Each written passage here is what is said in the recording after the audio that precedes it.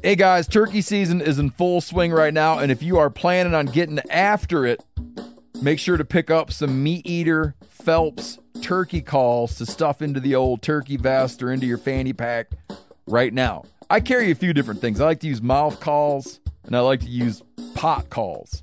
Mouth calls or diaphragms, I like them because it gives you hand-free calling, meaning when you're working a bird up close, you can have your gun on your knee, finger on the trigger, ready to roll, and still be making turkey sounds.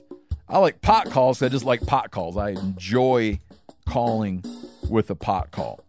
Whatever direction you go, including a box call, which I don't personally use too much, but they're fun and great, and I started out with them.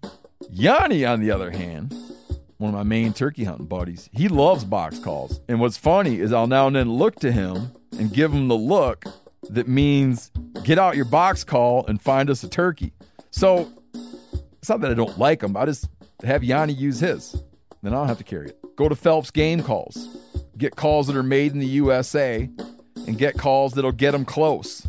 Find yours at phelpsgamecalls.com today.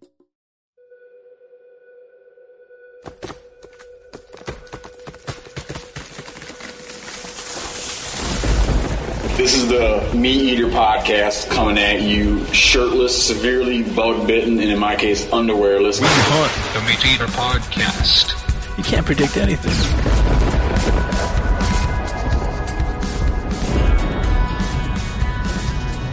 All right, first thing I want to do is, Garret, act like I all of a sudden just fell over dead. And it was just silence. And you had to be like, and you all of a sudden had to step into the role of being the host. The reason I'm doing this is because this is the first one Giannis Butelis. I think this is the first MeatEater podcast that Giannis Butelis was not here. Because now he's now got a crippled up knee. He feels that he's going to get better. I've written him off.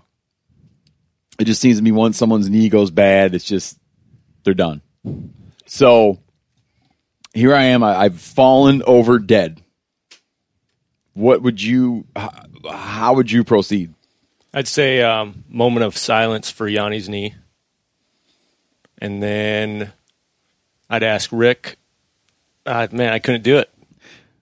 You wouldn't just jump into like no. You'd make me do it, Garret. I'm totally unqualified. So, but it began. The conversation began then. That was the voice of Garret Smith, and then as though dealing poker, Korey. And just introduce, say a few things about yourself. My name's Korey Kaczmarek, sometimes Kaczmarek, sometimes Kaczmarek. I like it. Depending on how Russian they're feeling or Polish. Polish. So this is my I'd say 7th MeatEater as far as working with these guys as a cameraman. But tell them some of the other cameraman stuff you do. I do this show called Mountain Man, where we follow around, or Mountain Men, where we follow around guys living up in the woods, up in the mountains, killing animals for food. I do snowboard, extreme sport filming, some documentaries here and there, commercial work. You worked on that new movie, Unbranded. Unbranded, yeah. We took 16 wild Mustangs from Mexico all the way up to Canada. It took us 5.5 months. I rode about 1,000 miles of the ride. Did you really? Yeah. Yeah. Learned a lot about horses. And you were riding? I rode, 1,000. Were you filming from were you trying to film from the horse? We did. We did film with a little DSLR camera off the horse, and then we'd get off the horse, run ahead until we were out of breath, set up a shot, and they ride by, and then we have to catch up with them. And, we did that for 3,000 miles, me and my buddy Phil Baraboo. And, no, it was a good success. You guys got to check it out. It's on Netflix right now. Phil Baraboo filmed 3 MeatEater shows. He did. Sorry, Mo.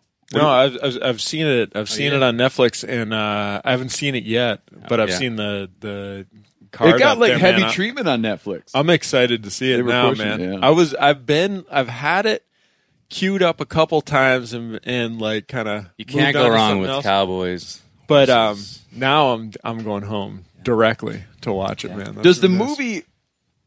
Does it take a pro wild horse or or does it try to stay like? How does it fall on the political? Not the political, but there's a debate about wild horses where some people feel like we should treat them like a native wild animal, and some people feel like it's feral livestock. We're right down that middle line there. They explain that debate. Yeah, everyone gets their fair share of as far as like debating their side, and I think we did a good job at keeping it right down the middle, explain both sides of the story, and in the end, you kind of make up the decision about. I guess there is no end for the horse. Like it's an open-ended story, really. Mm-hmm. I think we need to hunt them, and eat them. Now, speaking of that, we're up on Prince Wales Island right now. I want to get back to that. I definitely want to get back to that. It's not like out of this world. I want to get back to that. 'Cause that's real important that you just said that. We're on Prince Wales Island. We were just out running shrimp traps tonight, and Mo was naming off a number of places where he's eaten horse. Yeah, I mean, and yourself, enjoyed it. Yeah, I haven't introduced you. Well, I was getting to that, but I was just kind of ease into it, bridging off. I'm an aggressive host. I'm an aggressive host. It's called a segue in editing. I was kind of trying to build a nice natural one. Oh, sorry. Please. Yeah, I'm Morgan or Mo Fallon, and I've been the first time we worked together was almost 8 years ago now, on a number of little pilots. As you were I married or not married? That's how I would know when it was. You were married. So it was 8 years ago. Yeah, you were always married. But we did a number of little pilots together as we kind of geared up for figuring out what would be a show, kind of based on, I guess, your philosophies and lifestyle and stuff, and then did a show for Travel Channel together, for which I was the director of photography, and then moved on to start doing these the MeatEater shows, which I was originally the director of photography on. Then I kind of segued into directing, which was the beginning of me starting to direct things, which is what I've continued on doing, moving from cinematography to directing. So I've been a cinematographer for 15 years. Yeah, when you did, because you worked on, when you were young, just starting out, you worked on Ali. Big feature films, yeah. I was Michael Mann's assistant for 2 years, right out of school, which was kind of an amazing experience. And he made Miami Vice. Yeah, I mean he made Miami Vice the TV show, but he also made, his great films are like Last of the Mohicans, which is like a masterpiece. Heat, I think is it's also a masterpiece. Yeah, dude. Inside the Insider, that's also a masterpiece. Dude, Collateral is a good film. Maybe not a masterpiece, but you still talk to him? I ran into him at the Directors Guild in L.A. Like a few months ago at a screening for The Revenant. It was really interesting. I hadn't seen him in almost 15 years. I was a 24-year-old kid coming out of film school and worked for, directly for one of the biggest directors in the world. I went from living in a crappy dorm room to like flying on a private jet, to Africa. Yeah. With him, it was a real head trip. How'd that happen? Not to interrupt. But. No, it was interesting. I got a 2-day job as a PA to fill in for someone in his office. Explain what that means. It's a production assistant job. It's like entry level in film and television production as a production assistant. Can I interrupt real quick? Yeah. We have a role that we made up called a WPA. Right. Wilderness production assistant. Yeah. That would be a level above, a normal PA because it requires some additional skills that are somewhat esoteric. For me, it was like, can you make coffee and clean up literally make coffee. Yeah. That would be a job. Yeah, exactly. Yeah, make coffee the way Michael likes coffee made. Which, trust me, is a high-pressure situation. If you think it's not a high-pressure situation, you don't know Michael So when Mann. you're doing that, are you thinking, oh, yeah, I'll wind up like directing shows and, I mean, or does it just seem like, Definitely. how in the world do But you I go from this to that? I'd end up directing feature films. I really thought I'd go down like a narrative and feature film path. Yeah. You know, but the more and more, the more I was exposed to like documentary filmmaking, the more I realized that it really fits my, I guess my God-given talents. You know, my particular set of like inherent skills. Better than, looking at a script and making a feature film, which is look, it's an art form, so I'm not, I'm not talking down on it at all, but it's a very contrived, art, I don't think that was particularly right for me in the end. But what was very right was, documentary, which is you exist in the moment, and you use your instinct and your skills, and your problem solving on a moment to moment basis, which for me was like very appealing because you're figuring out the story as you go along. Now, tell the show you worked on for a long time. Can you talk about that? Yeah, absolutely. Oh yeah. Biggest Loser? Yeah. Oh yeah. I mean, for how many years did you do that? I did 3 years of Biggest Loser, 96 episodes. And then talk about what you've been doing in the 3.5 years because we worked together for years. I mean, together for years. Yeah. I mean, we're still in communication all the time, but we worked together for years. And then Yeah. we still work with the same company. Yes. But now you do. Now You direct episodes of. Yeah, so I direct a couple of different shows now. A show called Mind of a Chef, which is based on. I mean, it is what it is. It's 8 episode seasons based on a chef. So we'll pick a chef and like kind of dissect their life, their philosophies, and that's a very, very fun show to work on because it's like total creative freedom. We can look at a chef and come up with all kinds of wild ways to tell their story.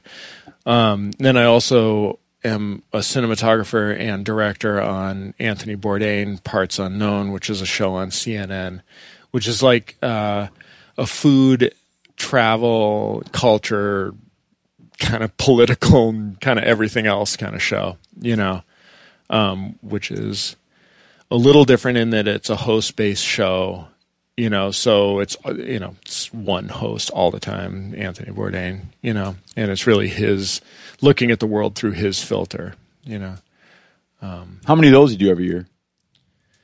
I used to shoot, when I was just shooting them, I would shoot 8 or 9 a year, and now that I'm directing them, that really limits the amount you can get out, so I do 2, maybe I'll do 3 next year directing, and then I'll probably shoot 2 of them as well. Not directing, but as a cinematographer. But that's about as much time as I can get in, because directing, you're 2.5 months or 2 months in pre-production, just sitting at a computer, Then you're 10, 11, 12 days in the field filming, and then you're, another 6 to 8 weeks or so sitting in front of a computer again as you edit the show. Yeah, it's engrossing. It's engrossing, man. It's engrossing. They're little films, but really a very rewarding show as well. And then hopefully more of these now, man. Yeah, Modus did his first. That your first guesting? Yeah, man. Guesting on a show? Yeah, it's funny. After all this time, it's the first time I have I've really been on camera for the duration of a show, and felt like kind of what it's like to stand on the other side and have someone like point a camera at you and be like, okay, so now say something cool. Yeah. And try to come up with interesting, shit that you think people would be, would want to hear. And then you're forced to, like, you have to appreciate the importance of coming up with something because you deal with the other end of trying to put the stuff together later. Yeah. You realize it's, like, no good when you bomb out. Yeah, definitely. You get into some weird, in my position here, you get into some weird, like, Heisenberg's principle of uncertainty kind of stuff where, like, I'm kind of, I realize as I'm doing this, I'm kind of tainting the process. I mean, if you're, like, going to talk about, like, pure documentary stuff, just the fact that I have so much inside knowledge, I'm like, I was aware as we went through this process that I was, like, clearly manipulating some things from the inside, because I know thinking about the later product. Yeah, I know how it'll cut together and how it'll all work. And, the hardest thing with shows like this, which is that, it's very, very difficult to get the amount of ideas and material that you want to get across to tell a story into 22 minutes. It is a real difficult process. When we sit around, let me come back to that because I want to keep. Yeah, I want to keep. Yeah. No, I'm going to say what I was going to say real quick because I'll forget. When we sit around, we'll be like, yeah, we want to, like, we're coming up, we want to do an episode about dads, right? Yeah. Giannis, his dad, brought him up hunting and has a lot of really interesting ideas about what he thought his kids would get out of going to hunting camp and being exposed to this sort of cycle of there's a handful of guys that hang out and they meet every year and sort of how you interact and how you kind of come together and fulfill, and pursue goals and come into this camp and assign people like different tasks and make the whole thing work smoothly and get along well and bury differences and know what subjects are sort of just not good to bring up and just how to hang out. Yeah. And he felt that it was like a great gift to his son to bring him in that world.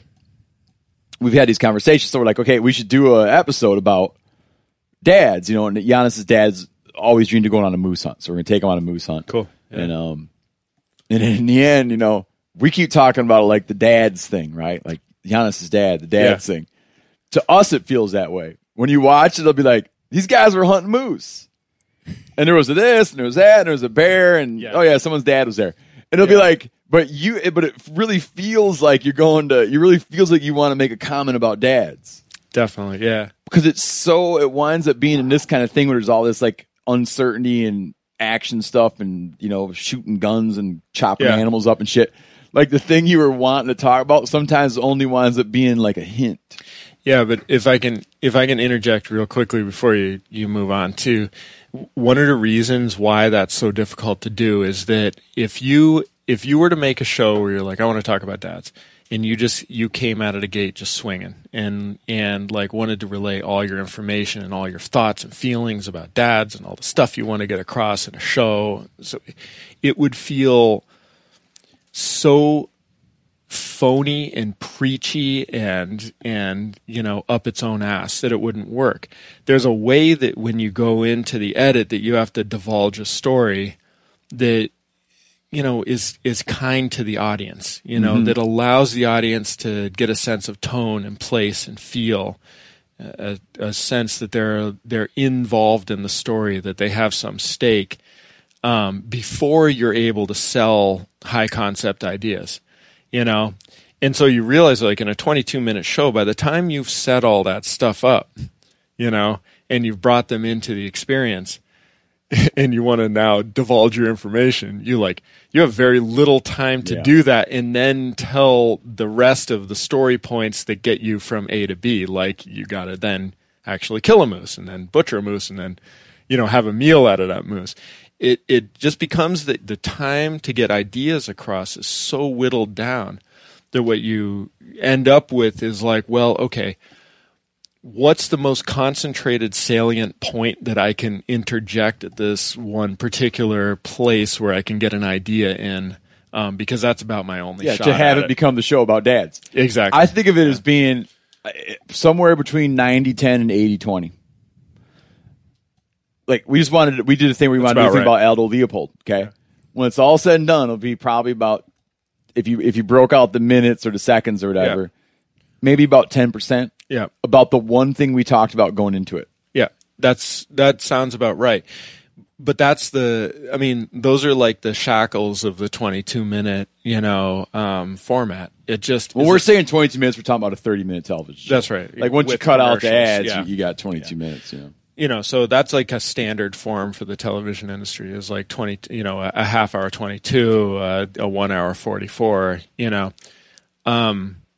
You find that like a 44-minute show seems like it should be harder to make, and it's like way, way easier to make a good one, because you actually have some breathing room and some time that you can, that you can get your ideas across and really like structure something that is interesting for people to watch, brings them into the story and the experience, and is like coherent, Yeah.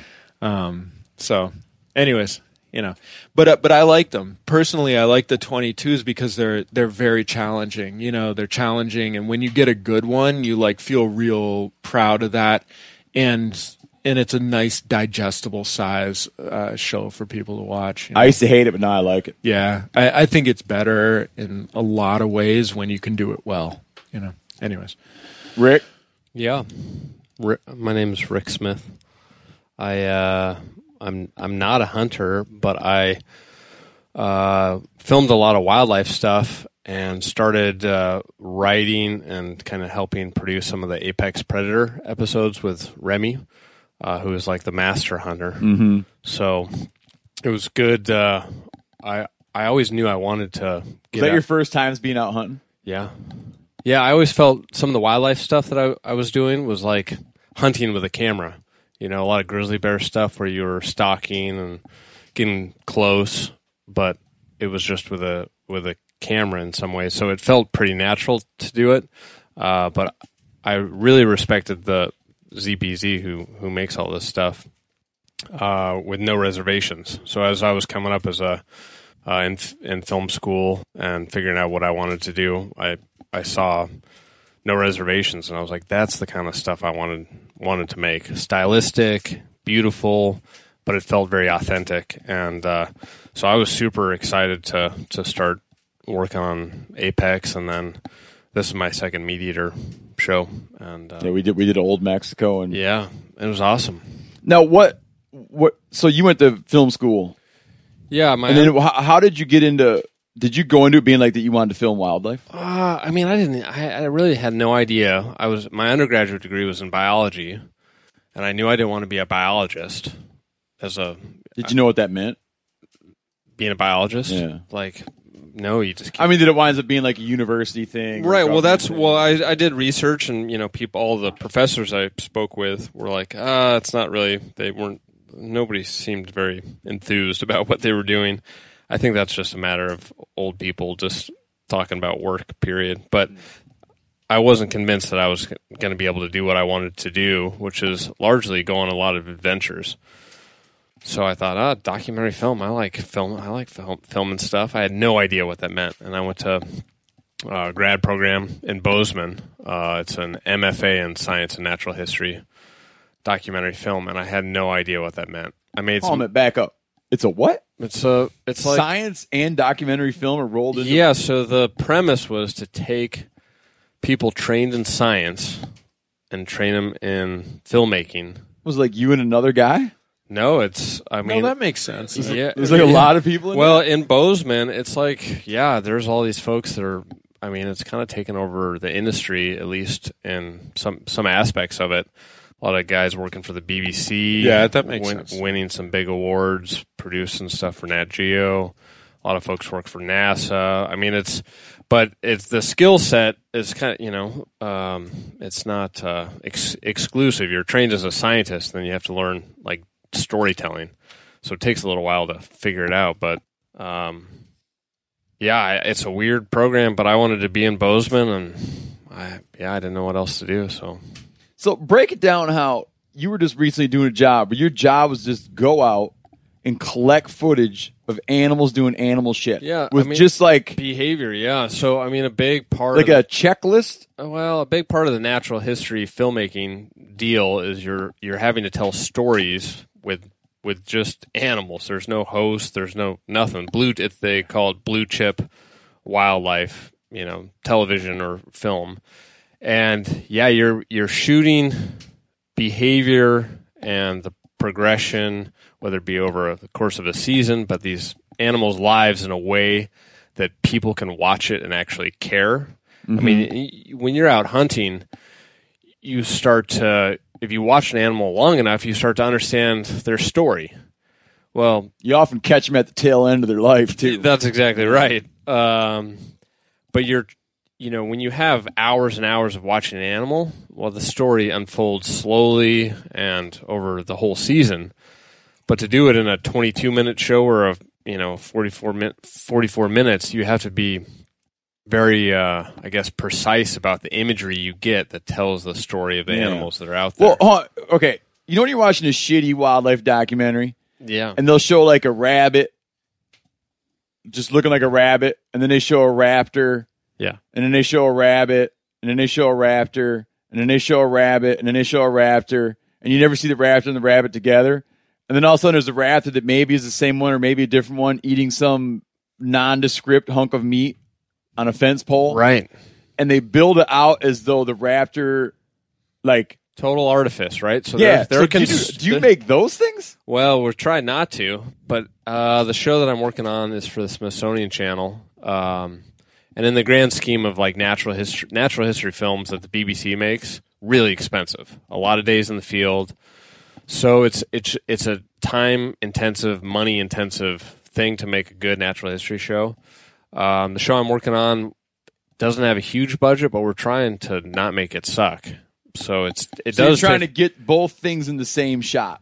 You're trying to be, just like we're talking about this show, you're trying to be authentic. And the audiences can read bullshit. Yes. And there's maybe a percentage of the population that doesn't care one way or another, but good documentary film has a level of authenticity to it.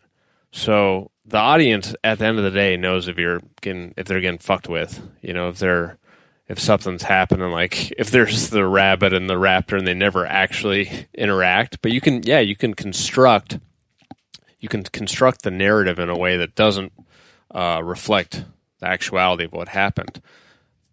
And I mean, that's just the reality of making documentaries, right? In some ways. But what are you beginning with? Like, what is when you're doing a job like that? When you wake up in the morning, are you just a slave to whatever happens that day?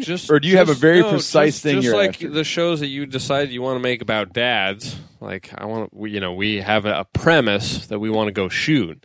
And you're aware of the premise. Yeah. The overall structure, but in the end, like the year of a bear, let's say. Right. But you're sort of the story is going to reveal itself in whatever actually happens. To some degree, you can try to, enable a certain situation to occur or be there at the right time in the right place. But more or less, you get what you get out there. And what percent of your work you do in national parks, and what percent you do out of national parks? Yeah, so I don't do a ton of just pure natural history stuff. Most of my work has been host-based adventure filmmaking where I'm following a host, much like yourself, doing something, and it's kind of a hybrid of pure natural history with some some humans in there. But most of it, any good wildlife sequence, most of it takes place in situations where the animals are habituated. This doesn't mean they're not wild places, but they're used to seeing people. Yeah. You go to a place where certain animals are not used to seeing you, and they're just gonna run away. They're just gonna be like, if it's super novel, maybe they'll like come close to you. But more or less, you have to be in a place where it's like a weird congregation where your chances of seeing something are pretty good, and the distances required, to get a decent shot, even with a huge telephoto lens, less than 100 yards. Gotcha. So that's that's close when it comes to these animals that don't want to be around you. So, but when that guy finally got that shot of the snow leopard in, what's the program? Planet Earth. That was Planet Earth. Yeah. I heard that he was like 1,000 yards, like some absurd distance away. He was really far, but that was a place that was like a known place. But he definitely spent a lot of time in a blind. Yeah, but he spent like 3 weeks in a blind for that shot. For that shot. But I know another guy that's working on a show. I think it's funded by the Chinese, but I think it's for Disney Nature. And he got some amazing stuff in Tibet. Snow leopards, like way close, and it was largely because they had a set of individual cats that were okay with their presence, and they never put the stock on. They never threatened them because the cats know they're there, and I think they got some amazing stuff. So it's really finding individuals or populations that allow you to get close enough to tell the story that otherwise mostly can't be told. Most wild animals don't want anything to do with people. Man, I'm just coming back not too long ago from youth turkey season in Wisconsin. Now, last year at youth turkey season, it rained and snowed the whole time. This year at youth turkey season, it was in the 70s and even up to 80. So me and my kids are pouring it to it. And after a while, I realized they didn't drink anything all day, and they haven't drank anything all day.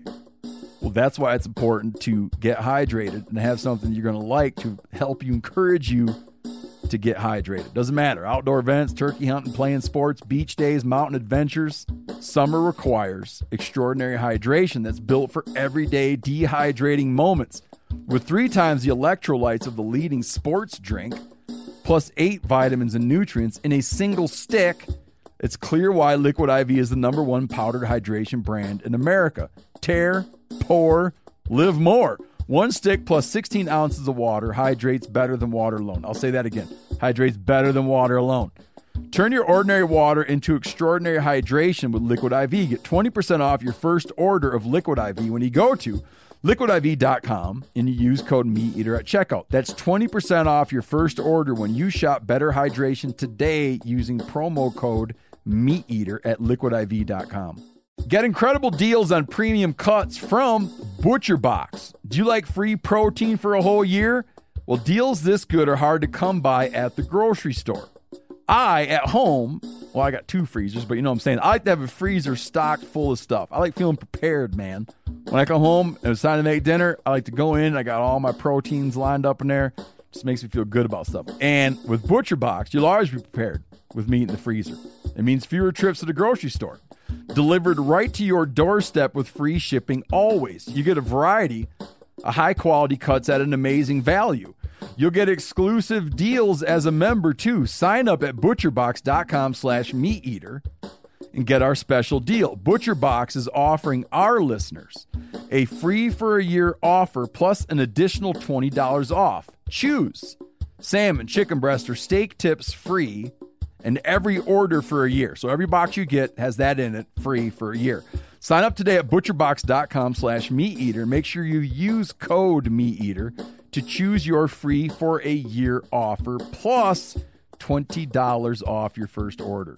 This festival and concert season will be all about the boots, and Tecovas is your stop before attending your next concert. Tecovas has seasonal and limited edition offerings this spring, including men's and women's boots, apparel, hats, bags, and more. And Tecovas has first wear comfort, meaning you put them on, they feel great.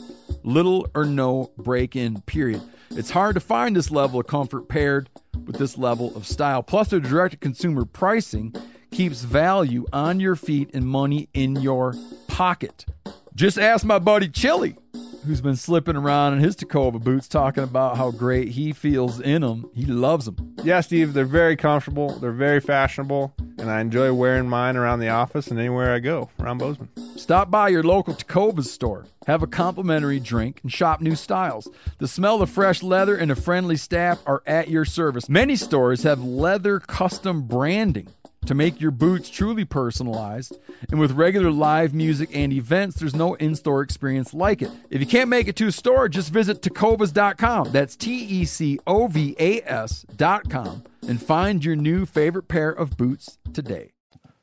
So I was talking to these guys down in Fort Bragg, where the I can't remember what one of the special forces groups is based out of Fort Bragg. I can't remember what number. And I went down there to hang out, and these guys told me a story that one night they were in a pass in Afghanistan, staking out a pass. Did I tell you this? I think you might have, but that's a good story. I'll yeah, tell the audience. They catch some guys. They catch some suspected Taliban guys coming through the pass, and they start shooting at him. And one of them is carrying a big recoilless rifle, and they wing the guy, and he drops the rifle, and then his friends drag him back down out of sight. And the guy sat there all night with a thermal scope, watching so he could hit whoever came out to get that rifle, because he knew someone was probably going to come get that rifle. And as he's watching that night, a snow leopard came out and smelled the blood where that guy got hit. And he saw it. It's awesome. Yeah. A lot of people will never myself included, will never lay eyes on one of those things. Just cats. Peter Matheson wrote a whole damn book, never saw one. Yeah. It's like it's a good book though. No, it's like mountain lions out around Bozeman, or there was one at MSU, Montana State University. There was one spotted on campus at like 2 a.m. I got a text alert, like watch out for the mountain lion. But really? But there's cats out there, and you'll never see them. And they're there watching you, and they're mostly, never going to do anything. They don't eat people. Otherwise, they would eat people, right? I mean, they kill like a deer a week or something. I thought they ate hikers in L.A. Oh, I mean, you have a better chance of winning the lottery and getting struck by lightning. I don't. It's like, I'm not saying this as introduce yourself, Eric. Now that you've ruined the entire conversation. My name is Erik Osterholm. I'm a producer and director at the same company that Mo works at, and that your shows produce on 0.0. And mostly have done travel, adventure, production. Yeah, all around the damn world. All around the damn world, yeah. Lots of crazy stories from different corners, remote places. But my first hunt was actually, or that I was anywhere near, was with you 5 or 6 years ago. My Dall sheep hunt. Is that right? Yeah. I've never been on a hunt before. Yeah. And then before then and after then, you worked for other. Yeah, I bounced around a bit. Yeah. I like worked freelance lifestyle. Freelance lifestyle, yeah, which I think, Korey and Rick here also enjoy, and Mo has in the past, bouncing between different shows, different adventures in different corners of the world. I lived in Alaska for a little bit doing a rescue show, which was pretty wild. Rescued a couple hunters in like remote spots. Really? Yeah. There was what was your problem? I just remember there was. It's all kind of blended together. I do remember there was like an 82-year-old guy who was just out on a remote island, and off on his own, had hunted all his life, and was, ended up having to call in to be rescued, but really didn't actually want to be rescued. He was just tough as nails and kind of just wanted like a resupply of some water and some food so he could keep hunting. So it was, some interesting experience. You called 911? No. Let's not get carried away. Yeah. Water. Some Bobo bars. What was he hunting for? I don't know. It was a really long time ago. But I imagine probably it was up near Sitka. So I don't know what's on the islands outside of Sitka. Deer, bear. Probably deer. Yeah, probably deer. Yeah, but yeah, everything from rescue shows to been down to Antarctica a couple times. Spent some time in Afghanistan. Lots of different places. Lots of Africa. Yeah, lots of Africa. Yeah. Yeah, I think the biggest takeaway is something that we were talking about earlier today, which is just perspective. You gain so much perspective on different people's, where they came from, their perceptions, and it helps you not to jump basically to conclusions, because everyone has a completely different paradigm. You realize very quickly when you step outside of your own neck of the woods, so to speak. Yeah, it's a little shocking. Yeah, surprising. And now you're full time. You're a full timer. Yeah. Very recently, full time at CPZ, and just moved to Montana, which is exciting. I was reluctantly living in Manhattan for a long time. I left Colorado. There aren't as many trees or mountains for me in Manhattan, so I was kind of running around like a nutcase. I think people saw me on my bike pulling my skis like behind me through Manhattan, like kicking off yellow cabs quite often, or like ice climbing stuff on my backpack. And Heading where? Heading like either to get to a train or a plane to like escape. Oh, to go. Yeah, gotcha. To escape out. Yeah. I remember one time walking in New York, and I'd found a deer skull in Wyoming and gave it to Chris and Lydia, who own 0.0, or two of the founders. And a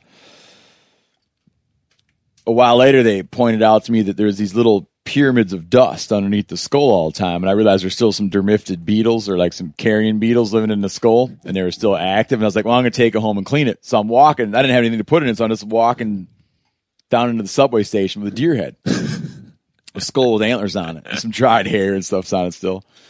This guy sees it, and he's so insistent that I sell it to him that he gets into my subway car with me. Just, he's flabbergasted by this thing. Any amount of money is fine, And I'm trying to explain to him, like, listen, you don't understand. The nation is awash in these things. You just don't know because of where you live that they're laying on the side of the road. This is not like this seems very unusual. It seems like highly unusual. It's just not. You don't need to give me hundreds. You can go get a forky deer antler. It's a big world out there, buddy, and it's full of deer skulls. Did you want to take the money at one moment? Or Here's the thing. I would have in a second, but I'd already given it to Chris and Lady, and they loved it. But they just didn't want it in their office. Was like little, like he didn't even know. He said every time I pick it up, there's like little sawdusty things underneath it, and they're still in there eating the whatever out of there. So I couldn't then go like, oh hey, I know you want me to take it home and clean it, but I sold it to a guy in the subway. Here's your cut. But yeah, perspective. Now, Dirt Myth. Explain again not why they call you, but explain Dirt Myth again. I feel like this is my favorite story in the world. I had that's the name of my photography company, and it came from, I had a speech impediment when I was young, and I'd introduce myself as Dirt Myth, Garret Smith. Because you couldn't say Garret Smith. Yeah, I said Dirt Myth. Amongst other wrong words, which still happens. I still make up words occasionally, but not as bad. So nobody's calling him Dirt. Yeah. It's a compliment. Garret does more on this production than he does everything. He's running the podcast machine right now. He's like mixing the audio. I'm just pretending. He's a horse in the field. You must have had 100-pound pack with a camera with sticks on your shoulder the whole time. I don't know, but I was saved by Rick and Erik when I about went down the mountain with that weight. That was scary. Yeah, that was a close call. True, like we joke about, like, it was pretty sketchy terrain or tough terrain. I mean, there was a point that Garret fell, and if he didn't stop tipping over with a big pack on, he would have died. Oh no, you lost a leg. I mean, you were inches away from the tipping point from which you would not have regained control. Yeah, you wouldn't have walked out. And it was. I don't want to say you would have died. It was significant consequences. Yeah, so. Yeah. You think Yanni's got problems? We're joking about Dirt self-arresting with a hunk of his own leg bone. That was about it. This is classic. This is Garret. Just in general, is everything's okay all the time, even if it's not. As he's falling, he says, "I'm okay." As of right now, I'm good. Before I go over this little cliff. Don't rip my new pants. Yeah. Still in motion, yeah. And then you're like, watch the pants. Yeah, someone's holding on to your pants to keep you from pitching over a 30-foot drop. But everybody knows the midnight ride of Paul Revere. There was the midnight hike of Dirt Myth. That was heroic, man. What kind of, but not really, because I messed up. Yeah. Yeah, I forgot though. No. Later, when you explain what you were seeing, I realized that was a heroic effort, man. It all gets no matter how many times whether did we you check messed our up or not. GPS on the way down? Yeah, a lot. Yeah, that was on the way that was up. a heroic And on effort. the way up. No GPS, hiking out at night in this is rough terrain in parts in a really thick environment. in a bushwhack sense. Yeah. If you rated bushwhacks, and there is a bushwhack rating scale, rating scale I'm interested in looking at. It was explained to me, but it would have to be on a 1 to 10. This is like a 8 bushwhack. Yeah, definitely. Because there's no Devil's Club. There's no Devil's Club. That push it up into the 9. That's right. 9 or 10. Yeah, no, I've been up that hill. That is a 9 or 10, man. But no Devil's Club. But it is. I mean, that's Sick. That's significant. It's just like man. it's and to come confusing. down in the dark at night with only the range of view of your headlamp, alone. I think the choice to go down the drainage, which we initially were like, he's going down the drainage. That was a good move. Again, though, teamwork. Like, I had communication with you guys. Yeah, we had radio. And then once I knew that would empty close, it was an easy call. So that was you were a group moving effort. with like fear motivating you because it took us about 2.5 going down with heavy packs. 2.5 hours, Yeah, you ripped down there. You got down pretty quick. Man, I was nervous. Why did you come back up, man? Yeah, I wanted there was bourbon down here. I was like, whatever it Is that takes. what happened? All that? I was hoping you'd bring the bourbon back up. I thought about it. Dude, I want to address the Fish Shack used to have such an ample. The alcohol section used to run from that first aid kit over to that really old bottle of separated honey, and it was just like it was 4.5 feet of liquor. Yeah, it's down to 2 Bacardi bottles that have the dimple on the bottom of the bottle. The Bacardi doesn't come up to the bottom of the dimple. And then a thing of Jägermeister's been here, I think, since we bought this place. Well, who drinks Jägermeister, man? I mean, someone thought it was a good idea to bring up. That way, you guaranteed to always have a little bit of liquor. Mo, explain why we went up the mountain. Why we went up the mountain? Yeah, just talk about what we were doing this particular time. Yeah, Mo, we were on. This was deer hunt. Yeah, this was was my second deer hunt. Yeah, I didn't say first deer hunt. No, I know. Oh, okay. Just trying to tell the story, man. But I like to start with a solid, Be authentic. I have a way of divulging the story. Listen, man, I don't know why I'm directing you, man.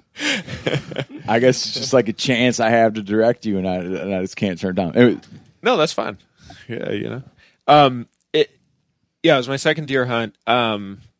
But more importantly than any of that, this is the spot of kind of our first real, our first real like endeavor in this field, or in this genre, like together, working.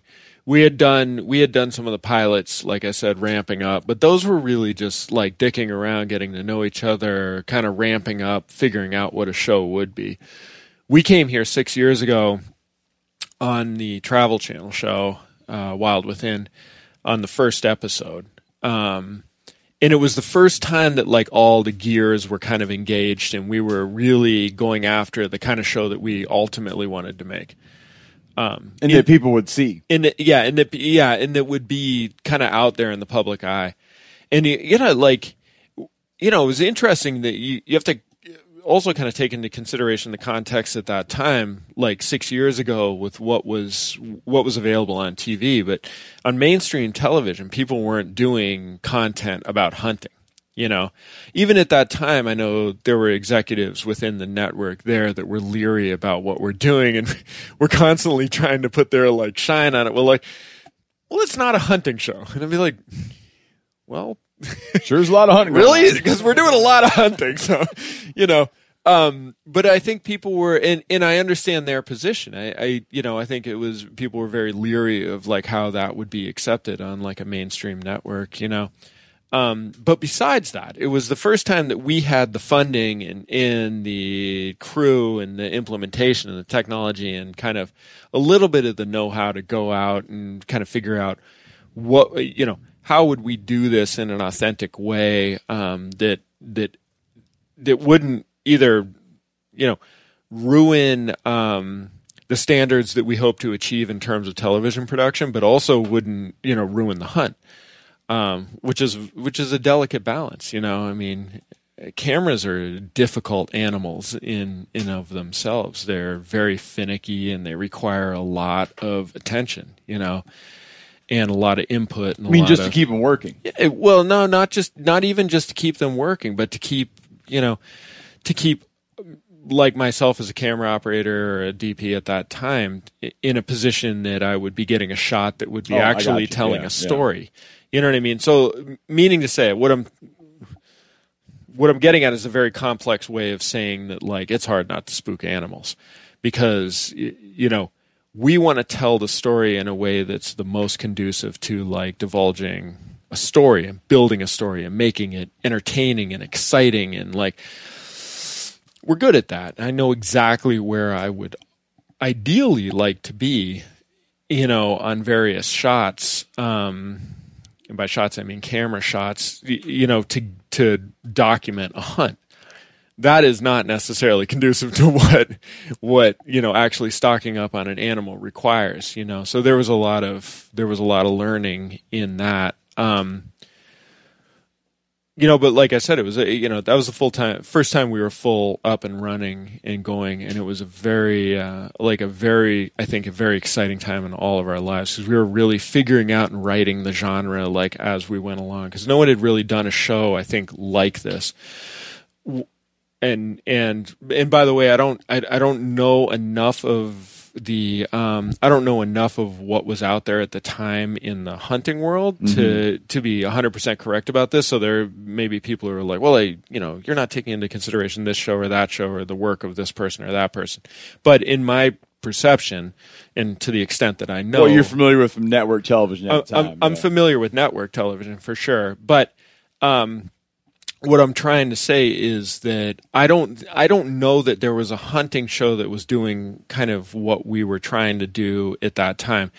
We had talked a lot then about, like, hunting shows as being made by hunters who were interested in picking up a camera and, like, documenting what they were seeing, but didn't necessarily have, like, the television savvy to be like, well, here's how you articulate, like, a complex narrative with dramatic highs and lows and, you know, tell a beautiful and, like, cinematic story that has some, like, gravitas, you know.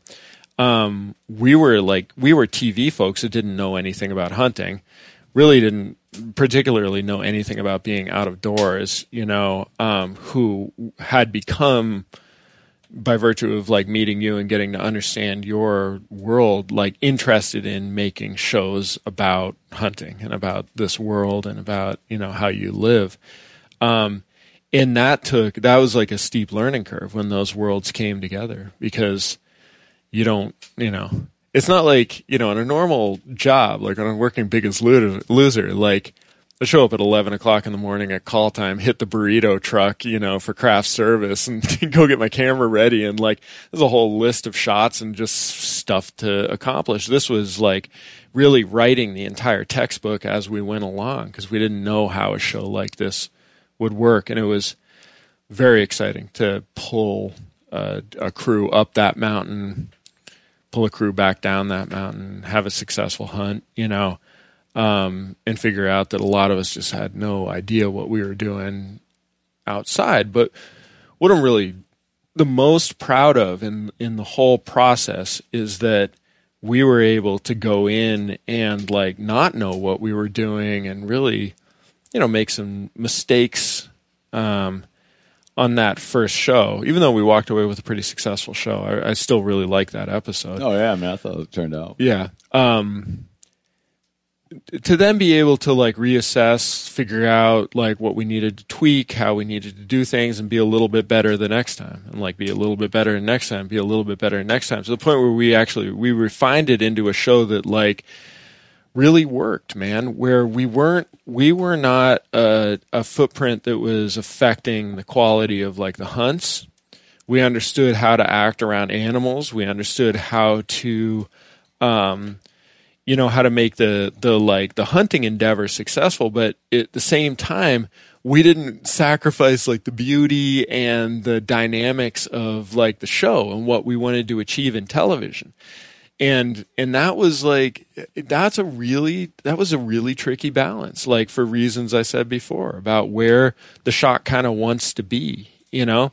Yeah, I want to jump in because that's something that even just now on we just did, you know, we just filmed a hunt right now. Yeah, it's one of the primary things I think about when we're out is like, for instance, I'm not having a very clear start. So we're out hunting black-tailed deer. Now you're going through coastal rainforest. It's very thick, and you come on these openings. Yeah, we call them muskegs. And we get to the edge of the opening. I want to call, right? So in my mind, the perfect thing that would happen would be that I would hit the edge of the muskeg. Yeah, I would settle in. Yeah, wiggle into the ground, like try to become the ground. Yeah, or try to become a tree. And all the camera guys would just lay down. Right? Yeah. But they know that they have to do a job. Yeah. And the minute any of them move, I want on one hand be like, lay down. Yeah. But on the other hand, I'm like, well, the reason we're all here yeah, that's right. is because they're filming. Yeah. It's like perfect tension, right? What's your guys what's your guys' perspective? I mean, do you feel me giving you the evil eye? Oh yeah. Oh yeah. It's not. It's good though. No. There's a real functional thing, right? If you don't film it, then you have no show. But if you spook the animal, then you also have no show. So there's two competing no shows that are possible. Yeah. So you're trying to figure out how to balance it. And I think what you guys did in creating this show was generally making television is about controlling all aspects. As in like setting up everything. It becomes the production becomes about production first, subject matter second, to control it and shoot it exactly how you want to do it and have the hours that you want to have and everything. And this show is about, in some ways, the hunt first, and then the camera guys have to figure it out. That was a clear decision from the very beginning, was that the hunt would be authentic and the hunt would be the process, and we would accept whatever the outcome of that was, whether it was a failed hunt or a successful hunt, and that the what it really took was I don't brag about a lot of things. I am a excellent camera operator.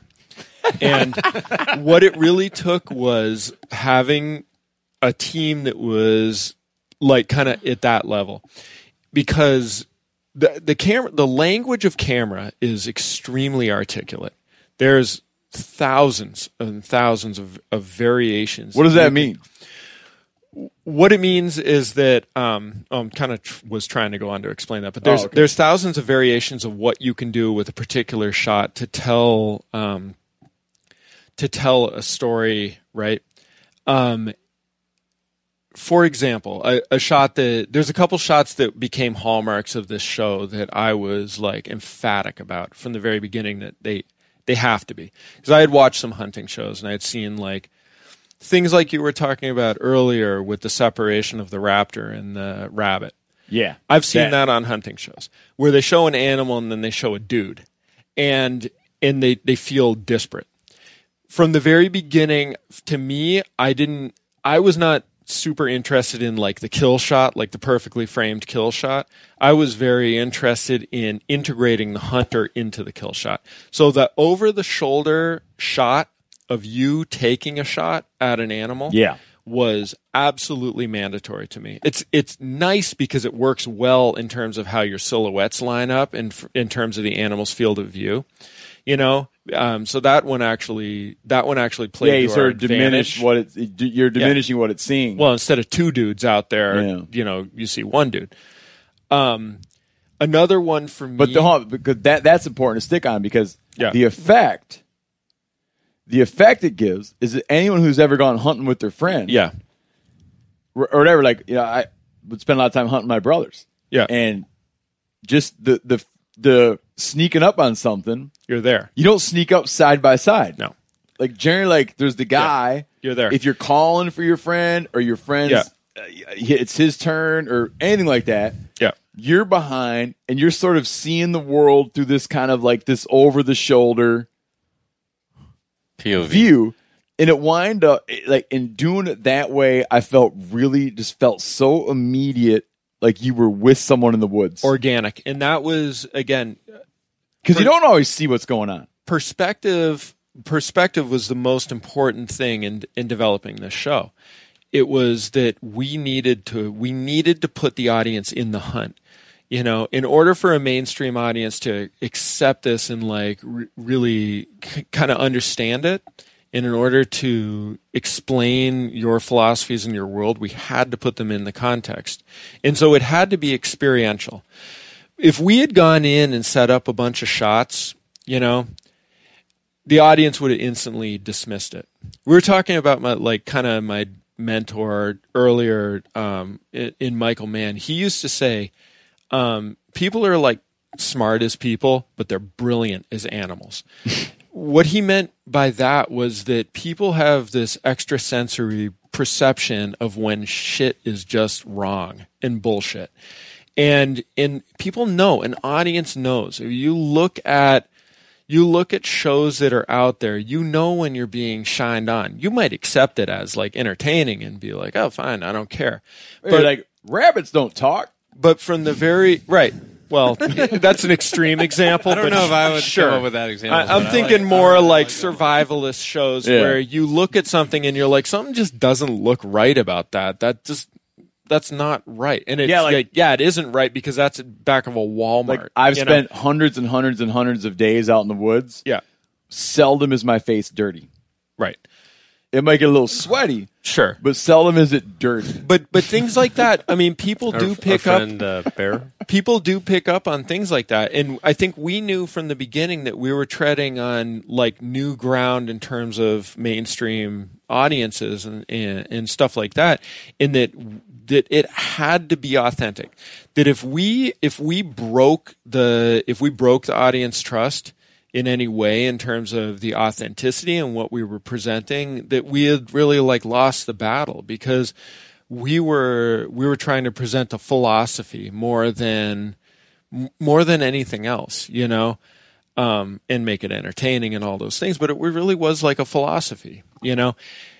So you can't lie to people. You can't like be like, here's our philosophy and we really believe this, and you're lying to them. You know what I mean? You have to tell the truth.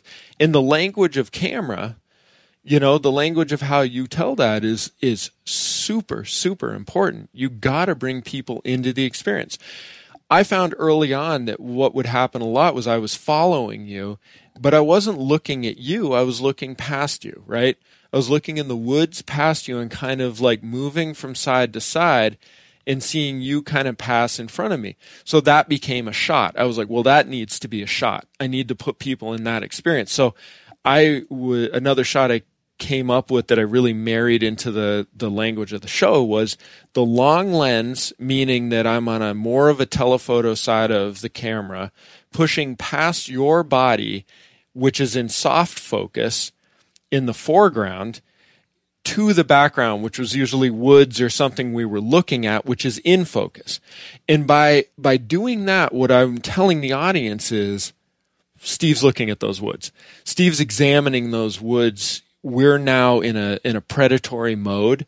We're now down. We're hunkered like you see wolves stalk in, you know, and our focus is what's in front of us. What's happening in the foreground doesn't matter. We're looking out. We're hunting now. And that became a very important shot. That was a shot that put people in the moment, that they could understand on a cerebral and like primal level. You know, like I'm saying, there's a language to all this, and there's hundreds and hundreds of shots like that. And what the art is really in doing this is knowing the context, knowing the experience, and learning when to plug those different shots in, because this is all happening in the moment. It should be made clear to people that we didn't bullshit any of this. This was real stuff. These were real events, you know, that were happening. We just over time learned, like, you know, what what technique do you plug into what hole as you go along and divulge the story? What is going to accentuate the story? What's going to bring people into that moment? Well, what I think is important within that too is we talked earlier about 22 minutes. Yeah. Now, when I'm think that when I was writing my Buffalo book, okay, and I'm writing about the experience of being out looking for in Buffalo. Now, at a lot of times in my head is stuff like, man, should I file for a deferment for my taxes this year, or like, man, I should call my mom more often, and all these other things. But that's not part of what I'm talking about. I'm talking about Buffalo. Yeah. So you create sort of a distorted reality about what it is you're thinking about and what it is you're talking about by highlighting certain elements of what you're talking about. In chasing 22 minutes, over the course of 7 days, 8 days, chasing 22 minutes, just in the fact that you might not be bullshitting, but you're selecting out a very, very small chunk of everything that occurred. Definitely. Yeah. Synthesizing. Yeah. It would be. Synthesizing is not the right word. We are not synthesizing. What we're doing is condensing, and it's a distillery. A condensed wouldn't be accurate. A condensed would leave you 21 minutes of glassing. Yeah. No. And 1 minute of stocking. I don't agree with that. We should get out a dictionary. It is not. But it is definitely not synthesizing. What does that mean? Synthesizing, artificializing. Synthesizing would be to construct a reality. That's not what we're doing. We're selectively distilling the process. A selective down. distillation. I would say we are constructing an authentic version. So it is a synthesis in that it doesn't reflect the reality because the reality took place over 8 days and it's now 22 minutes.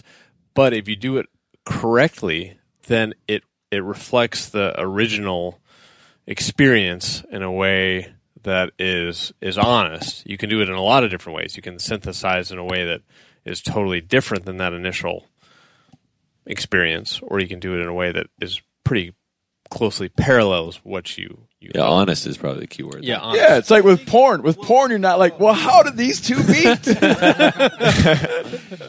I don't know.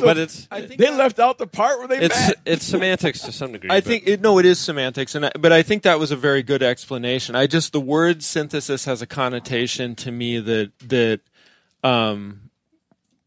I guess doesn't jive with the way that I view what we do. But I understand what you're saying, and I think we're exactly on the same page. Because there's so many versions, and the reason I respect and I'm so happy to be working on this show is that process, whether it be synthesis or distilling or condensing or any other chemical term we got going here, is that you have to figure out a way to cram in this experience that is long. It's long. Nobody would ever actually in Norway. They do watch this stuff, slow TV. But have you heard about this? 8 days show. It's but generally in America we watch 22 minutes of something or a very short amount of time, but we film it over this long period, and we want to give the audience the best version of a way that they will watch, two that they respect, and those two things together, man, it is really rough. It's really hard to make. It's very difficult to make, and it requires as you go through the process of making a single show, it's hundreds of decisions of well, should we do this or we do that, or now are we sliding over the edge of what's bullshit, and now are we lying? Now are we telling the truth? Now is that it's a lot of balancing like that as you go through it, because you are we can't say that this is a scientific analysis of an experience. It's not. I mean, we're, by virtue of the fact of having our hands on it, anytime an Avid or any other editing machine is involved in a process, you are affecting the reality. I mean, you're now writing a narrative.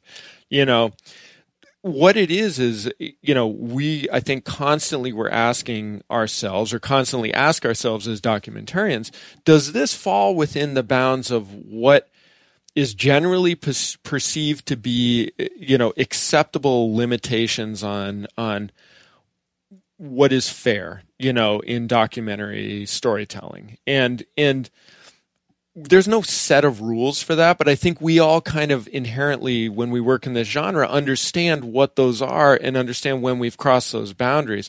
What was nice about this show is that I feel almost without exception that we never made those calls. Even though they might have made more exciting shows, we fell within what we thought were the boundaries, because I think that's the way we just wanted to live our life, was to feel that we had done something that had some integrity, Did you know Rocket Money can cancel a subscription for you? They'll even alert you when there's been an increase in a subscription price and negotiate rates for you.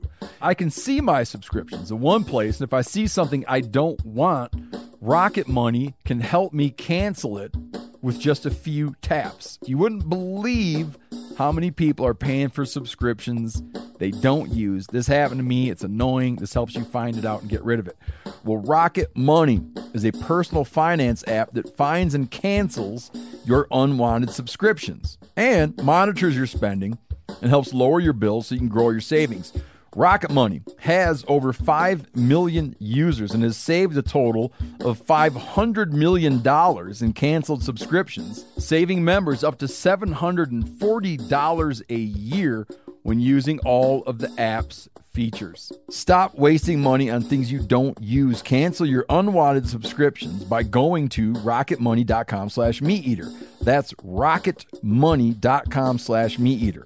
rocketmoney.com/MeatEater. This festival and concert season will be all about the boots, and Tecovas is your stop before attending your next concert. Tecovas has seasonal and limited edition offerings this spring, including men's and women's boots, apparel, hats, bags, and more. And Tecovas has first wear comfort, meaning you put them on, they feel great. Little or no break-in, period. It's hard to find this level of comfort paired with this level of style. Plus, their direct-to-consumer pricing keeps value on your feet and money in your pocket. Just ask my buddy Chili, who's been slipping around in his Tecova boots, talking about how great he feels in them. He loves them. Yeah, Steve, they're very comfortable. They're very fashionable, and I enjoy wearing mine around the office and anywhere I go around Bozeman. Stop by your local Tecovas store, have a complimentary drink, and shop new styles. The smell of fresh leather and a friendly staff are at your service. Many stores have leather custom branding to make your boots truly personalized. And with regular live music and events, there's no in-store experience like it. If you can't make it to a store, just visit tecovas.com. That's TECOVAS.com and find your new favorite pair of boots today. Now, a lot of you guys are familiar with the old hunting tradition of eating, some organ, the heart or a chunk of liver off the first animal you kill. I had that when I was a little kid, and it was a big deal. Organ meats were always prized by frontier people who knew the importance of getting a lot of different minerals and nutrients. And as often is the case, those guys were onto something, because organs are among the most nutrient-rich foods on the planet. And you can get the same benefits your ancestors craved via convenient daily capsules from Heart and Soil, made exclusively from regeneratively raised, grass-fed, and finished cattle. Heart and Soil's unique freeze-drying process means all those important nutrients are trapped in, ensuring you experience every one of the benefits of nature's superfood in a clean, convenient, taste-free capsule. Find out more at heartandsoil.co. And make sure to use code MeatEater for 10% off your purchase. That's heartandsoil.co. Use the code MeatEater. It's like a whole field of study is authenticity in documentary film. And Is that right? Yeah, absolutely. I mean, there's a lot of very smart... Do they sit right next to the wildlife biologists who want to go into documentary? We had to read some of that stuff.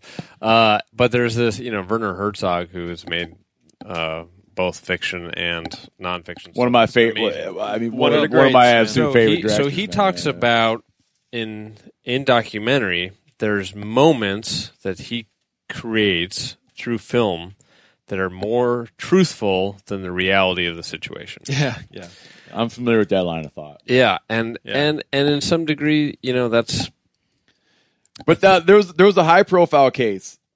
I shouldn't say high profile. There's a medium profile case where a woman was writing a memoir about her life and hard scrabble existence and how she wanted to be a writer, but didn't get any support from her parents. And she wrote in her book and presented as fact that her father caught her with a typewriter and ceremoniously took the typewriter out and pulverized it with a sledgehammer. Turns out her old man bought the goddamn typewriter for her. Okay. But she, in her defense, said, well, all things taken in, the way he viewed my wanting to be a writer was akin to had he smashed my typewriter. So to make that point in a way that assisted the narrative. Yeah. No, this right? is... It's a what I'm trying to say is it's like, and we've walked it many, many times. It's a very difficult balance. Yeah, but she was over the edge. Yes. I mean, clearly, I'm pointing out she was over the edge. People want to classify things as either fiction or nonfiction. Right. Yeah. And it's not a helpful. It's not helpful. No. That's what I would say. It's not helpful. Like our 22-minute version show, it is an authentic version of what we experienced.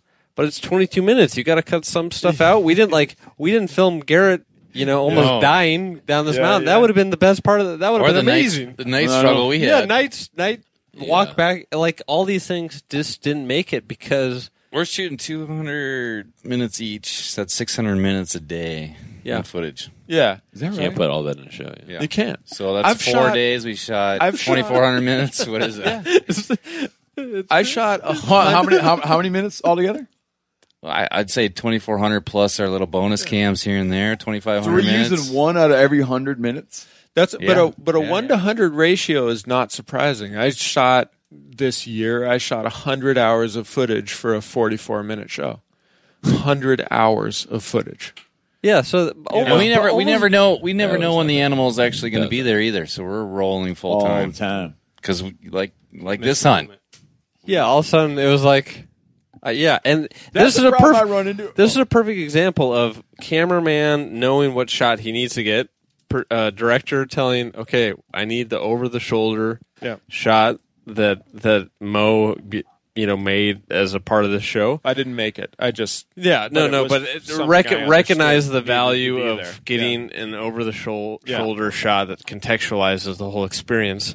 But cameraman and the guy he's following is just in 2 different locations, and if he moves, I should have moved with you when you went to that next location, and I just didn't. When he shot the deer. Well, I was initially lined nowhere up. to get. I was initially lined up over your shoulder, and I was good, and I was happy, and a great 2-shot, perfect. I would have been down the barrel. I know. And then he moved, and I didn't go with him because I was scared that I was gonna get yelled at by Steve. It's all bark. It's all bark and no bite. It's all bark and no bite. Like, what am I really gonna do? Well, I know. Listen, I know. I'm trusting when I'm evil eyeing and all that and yelling, whisper yelling. It's so much harder. Eyeball yelling. All I'm doing when I'm whisper yelling, all I'm doing is I'm basically saying this. I'm saying I know that you need to do your job. Do your job in the best way you can that conforms to my ideal of you laying face down in the dirt. Well, that's exactly right. Yeah. No, so Erik is saying get the shot, and I'm like, I can't move. But what I would say about that situation, I think you guys handled that situation perfectly. We were on exposed face with a deer looking at us, and there was no. He wasn't looking at us when we set up. No, he wasn't looking at us when we set up. I summoned him. I moved because I knew if a deer popped out, I was going to blow your friggin' eardrum out. From where I was sitting. So I had to get in front of you. And once we made that call, no one was going to move. We were on an exposed face. No, and I should have anticipated that because I could have moved with you. There was not a lot of space for you to be, but I mean, Silhouette, all this skyline. means to say is like you do the. I mean, with these things, you do the best you can with the situation you're handed, and you kind of accept what the best you can do is. It's nice when you have the setup and the forethought and the time to be able to position yourself. And that for me was like a big learning curve on this show was positioning. When I got really good at it on the show, I could position to the point where I would reveal animals by moving slightly around Steve. Like in the case of the moose in Alberta, which is a beautiful reveal. And in the case of the javelina in Texas, where like I knew where the animals were going to pop out, and like I was behind it, and I could just slightly move without spooking them and reveal something that the audience hadn't yet seen, like a moose standing in front of you. But that, I mean, dude, you know, it's hard. And I only had 6 you do people. what you can. 6 people up there. 6 people. We pulled that off. You know, it's. I mean, we pull it off often. That's a lot of, and it's going to read authentic too. The other thing I think happens is even just like hiking up into the area we wanted to hunt. We stopped at a muskeg, set up, called nothing. Yeah. Stopped at a muskeg, Yeah. set up, called nothing. Yeah. Stopped at another muskeg, set up, called nothing. That was before we even got to where we were going. Yeah. So this time, this goes on and on. We set up many places and wait, nothing happens. And you start to get, there's like a fatigue kind of sets in. Right. Like the first time, you might get you get your rest all. I get my backpack set, just how I want to be. You know, I got everything's set, my scope set. You know, and I'm ready. The 11th time, you're just kind of, I was going to lean against this tree and blow the call. I'll sort the rest out later. I'm not saying you got that happens to you, but it happens to me. Yeah, to absolutely. where it's a thing that makes a good hunter is always being like, but this could be the time. But I will say that that is something I didn't feel vulnerable to when we were really doing the show. I did not feel vulnerable to fatigue or like, oh, you know, I just don't want to do it. No, this time. I'm guilty of it, and I even get to where, like, Korey will be asking me, "Tell me give me the setup. Give me the setup." I'm gonna say, "Hey, we don't need a setup. We're gonna go up here, and nothing's gonna happen." You know? Yeah. Well, I just like to know where to be. Like you're telling me, I know, but you're like, hey, end, you stick out like a sore thumb. So I was about ready to change my clothes. I was up there in fluorescent I had green. just, but it would have been helpful. It would have been helpful. Changed the battery. Had I explained, but Right. it would have been helpful had I said an hour ago, whatever the hell it was, we saw a deer. We watched a deer. Well, I know we saw a deer, and you know, no, but I mean, just for not me, helpful for you, helpful for the show. Right. Yeah. Had I done we've now arrived at where we feel like a deer vanished. Yeah. We're gonna blow a call, and hopefully he'll pop his head up. Well, but I'm like, I've been saying that for 3 days, dude. Yeah, or 2 but days. dude, I remember having some epic fights with you, man, in the field about like, oh, dude, just please tell us what's going on right now. And like day 7 or 8 or whatever on Aoudad, you know, when we were going up after him, I was like, please just tell me. But I understand like the fatigue of just like day in, day out, us setting things up that then didn't pan out that are just going to hit the editing room floor. Absolutely not making the show. So all of your ideas, emotional energy, all the stuff you put into producing content, it's like trying to wipe the slate clean and say like, I'm sorry, man, I know you worked really hard on that, but it's a complete waste now. Now you have to reset it up. Now you have to redo it again. And after a while, man, that's just so draining, dude. It's hard to do that over and over again. And I start to feel embarrassed. Yeah. You start to get like, because you're talking to the camera, but you're talking to the guy holding the camera. Definitely. That's a whole nother thing we should talk about. But so, you know, it's like, you know, just like on this trip, Korey be like, okay, what's going on? You feel like, dude, I've been telling you. I mean, do you really want me to tell you this again? There might be a deer over there. Are you not listening? This is an interesting thing because the relationship between specifically in this, usually it's the relationship between the director and the subject. But in this, it really is a relationship between the camera operator, the director of photography, and the subject. Because you guys got the point of contact. It can't, a director, in this context, you really don't need another person walking out into the field of view of all these animals, So the camera operator directs a lot of that interaction and that relationship. And it's a hard position to be in because you're asking really, really obvious questions that but that that the audience needs to know. So you're like, I'd be often asking you things that you're like, dude, yeah. You know that. And I'll be like, yeah, dude, I know that. But I just need you to say it. Yeah.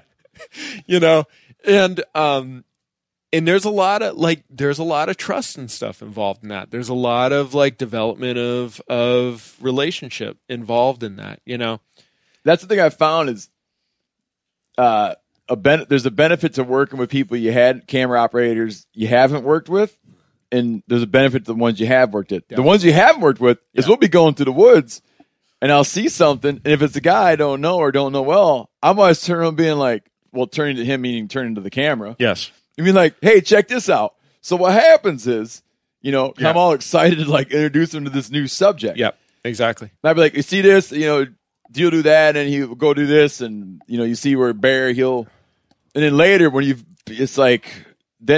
when you're with someone you've had many experiences with, yeah, you're kind of like, yeah, they already know all that shit anyways. Right. You just kind of go into the woods. The advantage of the person is you get a real eye contact thing. Yeah. Where I'll be like, we're sitting there for hours. I'll have something I also want to say, and just turn or raise my finger. Yeah, and we're doing it, and it or I'd kind of just little signals. I'm making signals so you can see my hands. Listen to a podcast, but a little signal says a lot. Like a little signal says no, I mean seriously. There's something standing right here. Yeah, this the way I'm waving my hand right now, we both know means this thing is extremely close. Yeah. And there's a shorthand that develops that's helpful for actually hunting, but it's not helpful for doing the story. It's helpful for functionality. And what you ultimately hope is that you kind of have both of those. And that's a big part of a big part of directing this kind of stuff is learning how to establish a relationship but not contaminate the subject, right? And how to continually pump the subject. We're I have found that in documentary directing and a lot of documentary directing, the most powerful weapon that I have as a director to try to move the story forward, to try to help the host progress the story, divulge information, stuff like that, is a smile. It's the weirdest thing. It's not talking. It's a facial expression of interest. So a lot of times when I'm working I'll work with chefs on these long projects. I just finished one. It was 7 months of working with a chef that I didn't particularly get along with. But I spent less of my time talking to him and more of my time smiling and nodding and being very interested in what he was saying, with a couple little questions here and there, kind of pulling him along. It's an interesting thing. It becomes emotionally draining, and it's hard to do. It's harder than you would think it would be to do, but that kind of interaction and freshness of interest, on my part, really can help pull that information out. And I would just say, watching both Mo and Erik just during this whole shoot, I worked with some directors that just are constantly exerting their own ego on the situation. Yeah, that's a big mistake. That's and I've worked with these, guys that have been in the industry for a long time, and that's what they do. They just are constantly basically like trying to get the host to basically say what they want to say, like in this very forceful kind of, and it is terrible. I mean, there are times, to kind of jump in and try to direct things certain ways, but basically, to be hands off in a way and like use subtlety is way more skillful and leads to such a better product than it definitely does. And what I do when I go into a situation, less with Steve, because Steve and I always had a real natural simpatico in working together, but in working with people that I have more difficulty with, I'll go into a scene with like 2 or 3 things that I do want the host to say. But 95% of what I'm getting them to deliver are their own ideas. Things you want them to say, or like things you want them to convey? Concepts that I want them to convey. Touch on. Not specific dialogue, because I don't care how it comes out. But ideas that I know are important to the story arc we're trying to tell. Most of what I'll spend my time doing is, again, it's smiling and nodding and encouraging them to feel empowered to divulge their information and their ideas, and to feel like their ideas are valid, and to feel like they have a voice and are empowered. That's super important. And when a host feels confident, when a host feels like they're doing a good job and in control, the camera reads that 100%. I mean, that makes a good host. That's someone the audience can look at and be like, well, this is someone who clearly feels comfortable in their environment, comfortable in the information they're divulging, And then every once in a while, I'll pepper in like, hey, remember when we talked about this? Yeah. And what you're constantly trying to do is, again, like empower the host. Remember when you said this? Remember when we talked about this? Remember when you had that idea of this? Remember when, those kinds of things. Again, the host has a feeling then that they're coming up with a natural, organic idea. A lot of times they are, by the way, because it's all information that I got in pre-production interviews, and stuff like that. It's just that I know that right now is the time to say that. And you need it delivered in a usable way at a usable time. But I want it not just delivered in a usable way in like a soundbite. I want it delivered in a confident way where the host feels comfortable and organic. And those, again, when you talk about like the human bullshit meter, when people are watching TV and they see someone that's empowered and feels like they really understand the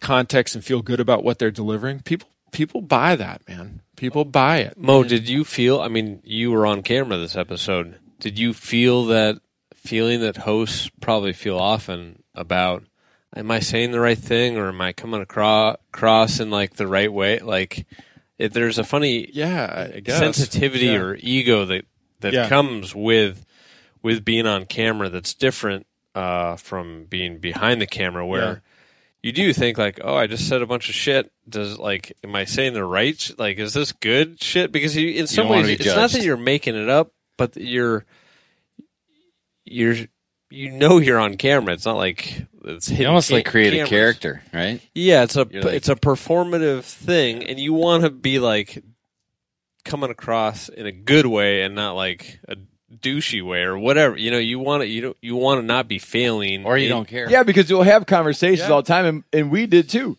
Yeah, where Mo will say like, "Hey, what's the with this?" Or "Do you remember that time?" And he'll be like, "Oh no, never mind," because I'm gonna take my authentic question, my authentic recollection, save it, and keep its authenticity, but then wedge it in where I need it to live. Right. So it's like the impetus to say it is perfectly natural. Yeah. It's something you're really honestly curious about, but I'm going to have to suspend the gratification of getting my answer in order to get my answer at a time that becomes usable for the production. Yeah, so it's useful. It's like bullshit, but not at all bullshit. It's just like a reshuffling. It's like a reshuffling of reality. You know? I can say that there's nothing. I mean, there's nothing I said up here in the context of the show that I don't like 100% believe in my heart or aren't my feelings about this whole greater subject. None of it was made up, and I didn't sit down like on the plane ride up here and like articulate the points that I thought would make me look cool or whatever, But there definitely was a lot of moments going along where I was like, yeah, I shouldn't ask that question right now, or I shouldn't say that right now. Like, I know, that we're going to end with a meal scene, right? Like, those are thoughts that you want to save for that meal scene because, like, I want a nice, impactful ending that has emotional quality and like that kind of buttons the idea up and, and I know that like, when we're starting out, I want to, set up a couple basic principles that are going to, guide us through or set us on the right trajectory to kind of tell this story, If I have something I'm very passionate about, an observation that I'm wed to, I'll go against my own instincts and stick it in multiple places. Yeah. Because I'm trying to I'm hedging my bet. I'm trying to make sure. Yeah. So I'm like, I'll say some point, and then it's almost painful to me, but I'll do it. Like, I'm going to do my point again. I know. And then I'm going to do my point again later. Yeah. And it's going to be the only thing I do that many times. And I'm sort of like, I'm sort of pushing this idea that this idea has to be there. And you have a variety of ways to use it. But I mean, as we go through these hunts, there's a lot of different ways that the hunt can play out. When we were up there, like, you'll deliver some idea and we still haven't completed a successful hunt. And it could be that we don't end up with a successful hunt. And that moment that you deliver that idea is the most exciting moment in the show, but it also could be that we then run into a lot of exciting stuff. A lot of things that happen after that you're like, okay, well, I know that stuff before is getting cut out. So if I want to get this idea across, I got to interject it because from an editorial standpoint and from a standpoint of telling a show that's like coherent in the language of television, they can't cut to some moment in some place that we've never even seen in the show that we didn't establish where you're saying something awesome but makes absolutely no sense, because you're like, wait a second, how the hell did he get there and where did that jacket come from? It has to be that, I mean, there are rules to this. There are rules to how a show unfolds. If we could just make a quilt, like approach the show like a patchwork quilt and just plug a bunch of stuff in from a bunch of different places and whatever, we could make choose your own adventure, a very articulate story that you could write down on paper word for word and read it and be like, wow, that is just a brilliantly told story. Yeah. But the visuals on screen would make absolutely no sense. It would be like a bad acid trip. That was a really clear decision from the very, very beginning that we were not going to use interviews. And when you use interviews, you by default, de facto, you do not have a cinematic show. No, bullshit. Yeah, I see. Touching the Void? What's that? Touching the Void seems really cinematic that's to me. That's a good point. Based on interviews, 100% recreations, no footage of the actual event. Amazing film. Yeah. I need to think about that for a second, but I need to think about it because it is an amazing film. I agree in general that and by the way, like I give you tons of props for that pull that fast. We were just talking about because I went to film school too, man. You definitely stumped me on that one. But no, I would agree with your principle. In general terms, you break the momentum of a cinematic story when you cut to an interview. An interview again takes you out of it. Yeah. Again, people are brilliant animals, and they understand at some level that you're now going into some controlled environment with a controlled scenario, which is this guy delivering a line of dialogue that perfectly ties everything together. There needs to be Where did that come from? Where did doing shows like that come from? What, the interview? Talking heads. Who invented that? No, like where you have Well- people doing little interactions, but then they're commenting on their own The interactions. news. It's efficient. Well, No, but who came? New- What new show did it reality first? TV. news magazine shows before reality TV were Yeah, very I think manipulative that's right. in Yeah. how they I think that's a good had call. people answer questions. They would phrase questions in a way that basically and cut the interviews in a way that made them say certain things. And I think it went from that into certain forms of reality TV where they really constructed these interviews. And then I think it was just a natural progression. I think that's a smart assessment. I'm going to come back to touching the void for a second. If you could have told that story in a purely verite sense, you would have. But there were What story? Touching the Void? Touching the Void. But there were no cameras. So they had to go to a recreation basis. So I don't out of sympathy for the viewers, listeners. Touching the Void it's a film is about a mountaineering accident, a mountaineering disaster that was not being filmed when it happened. what mountain range? It's the Cordia Blanca? No. Cordia Blanca range Yeah, Peru. Is that Peru? in Peru. Yeah. Yeah. So the two Corey's been there. people, it involved a fellow who had to cut his climbing partner loose, not knowing, couldn't see his climbing partner, didn't know if he's dead or alive. He's hanging on a rope below him and cuts the rope. And the only way to tell the story is these two men are interviewed right exhaustively, and there's some very artful recreations that never make you feel like you're actually watching it happen. You're very aware that it's so let me and it wasn't like the old History Channel style recreation where everything gets kind of hazy. Right. Let me continue on here because I do this. That was an important point and like a good example. It is a documentary in the technical sense. You can't deny that it's a documentary, but it is not verite. No, and definitely. and verite for the audience too is like a fancy term for real shit happening. The French figured it out. Right. Chronicle of a Summer. And you know and so what we're doing in these shows is really verite. Absolutely. And so that to me is where the difference is. When you're intercutting interviews into recreations that are obviously understood by the audience to be recreations, that's one thing. And it's a beautiful documentary. It's a brilliantly told closer story. Probably to fiction filmmaking. And the guy was a fiction. It is closer to fiction filmmaking. When you're cutting interviews into verite, what is supposed to be reality, that to me is when you're breaking it. The real gift, the real skill of ZPZ, of the company we work for, is that we over time have learned how to make cinematic verite, how to make choices in framing and cinematography, in music, and I would say maybe not most importantly, but very up there. Very good writing.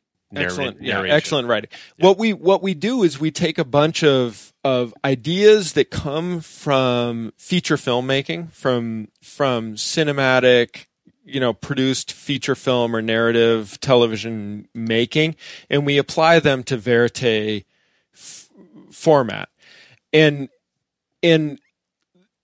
that to me is what has been successful. With the second you cut to an interview, a talking head interview out of that, you break that momentum. And I guess that's what I meant for clarification on what I was saying before, is you can't, in this kind of show, you can't do that. To me, you can't do that. Along those lines, in terms of talking about verite, a lot of that, circles back to acceptance. And we were talking about this scenario where you were caught out and you couldn't get behind Mo.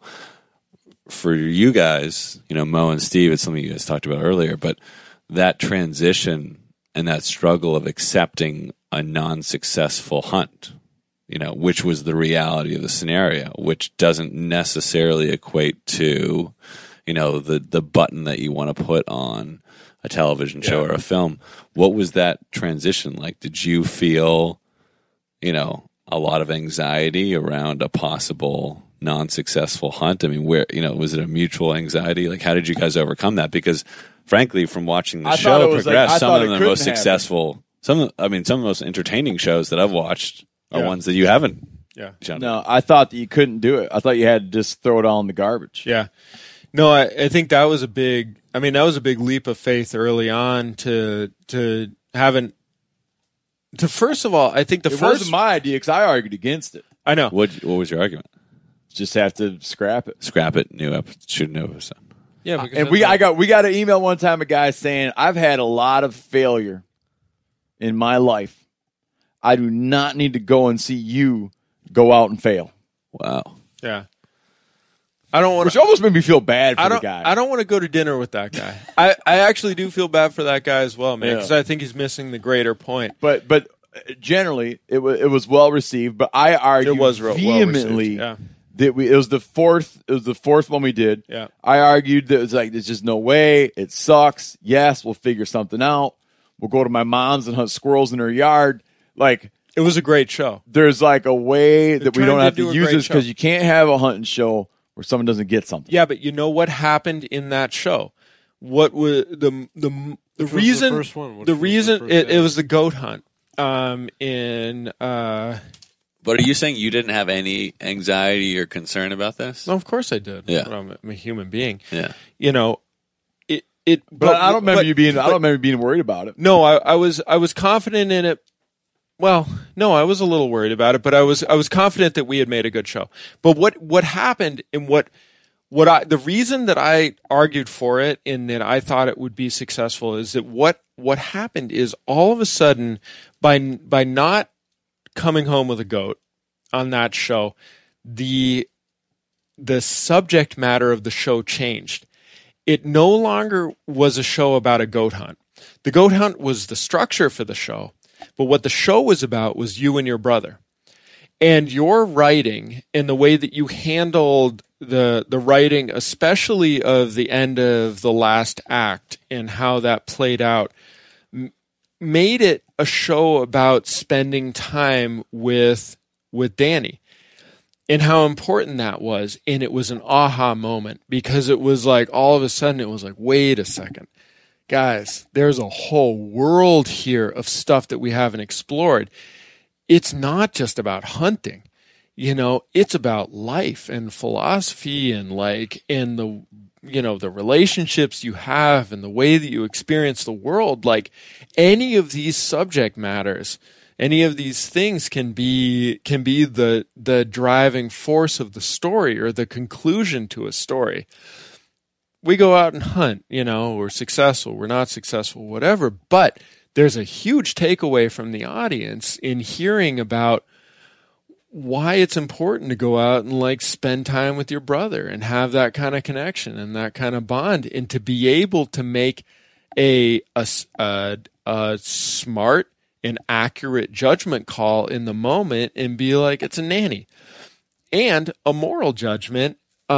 Which some people may agree with or may not agree with, and I'm not casting judgment on where people would fall on it, but to say well, technically I'm legally allowed to shoot a nanny, but you really shouldn't, and I don't want to.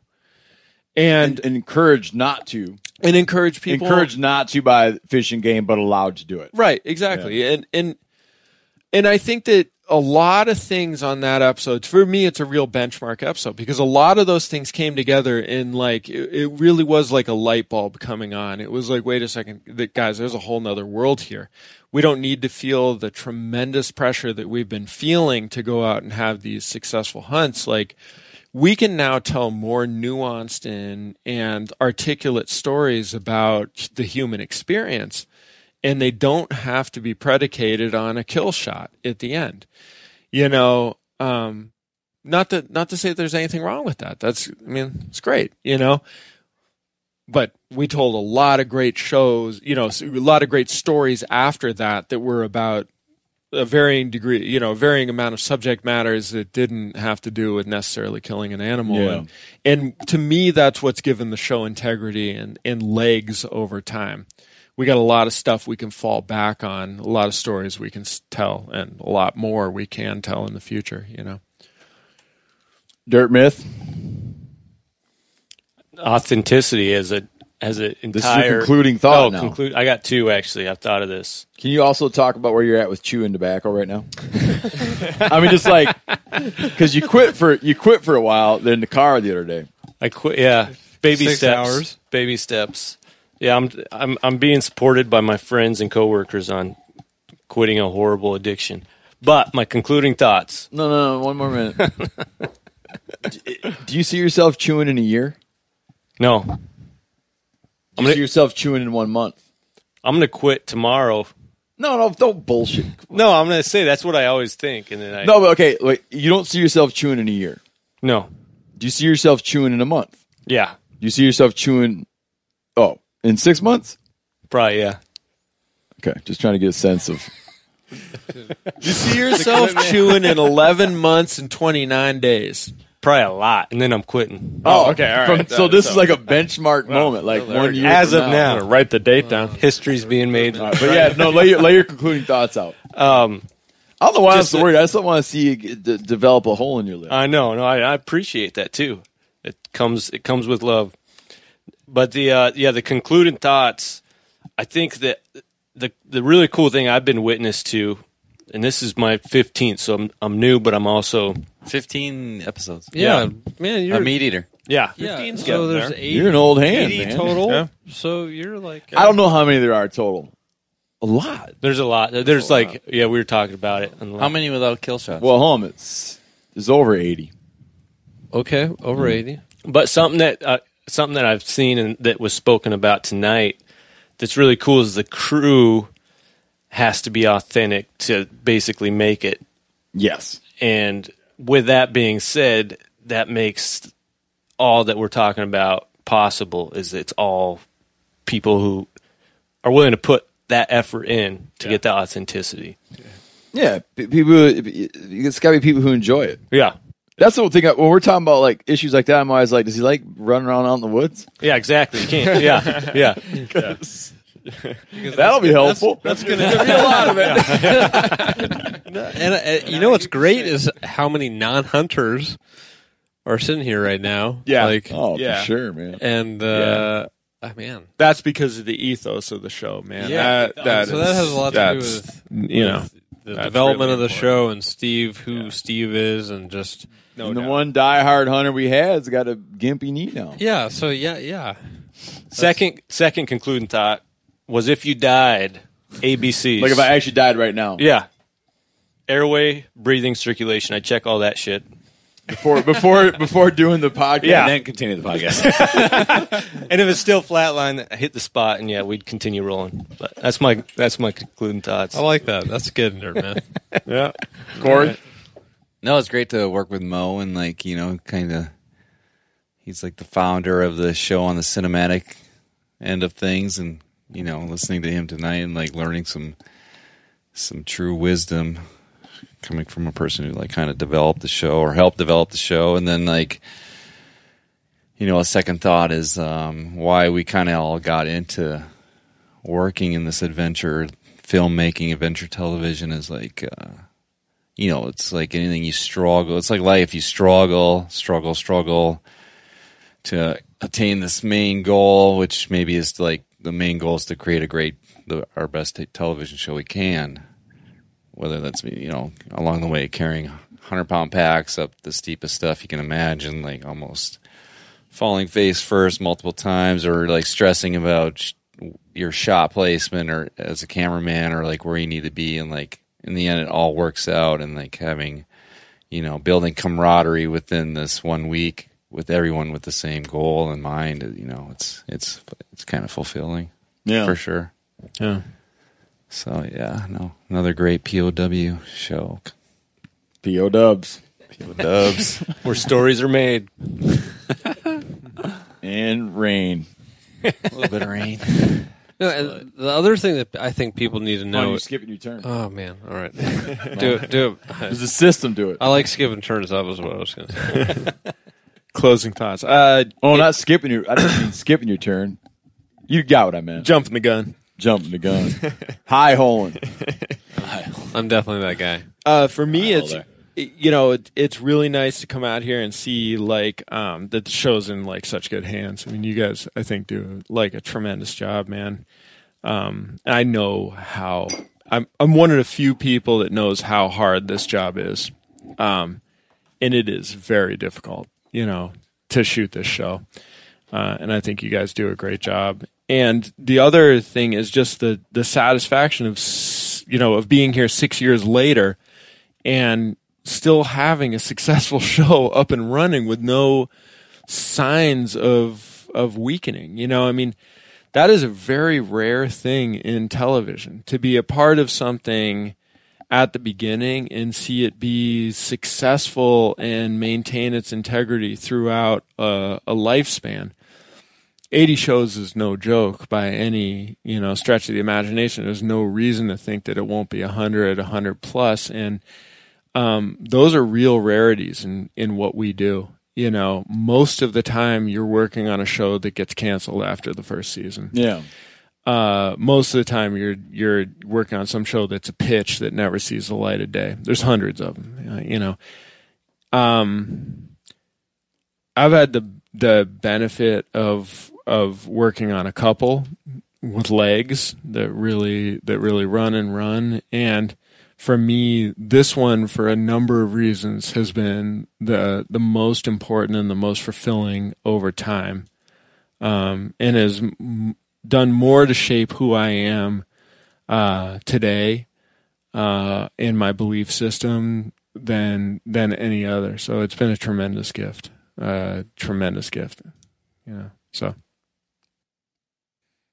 I can't really follow that. I don't whatever I'm going to say. Yeah, but whatever.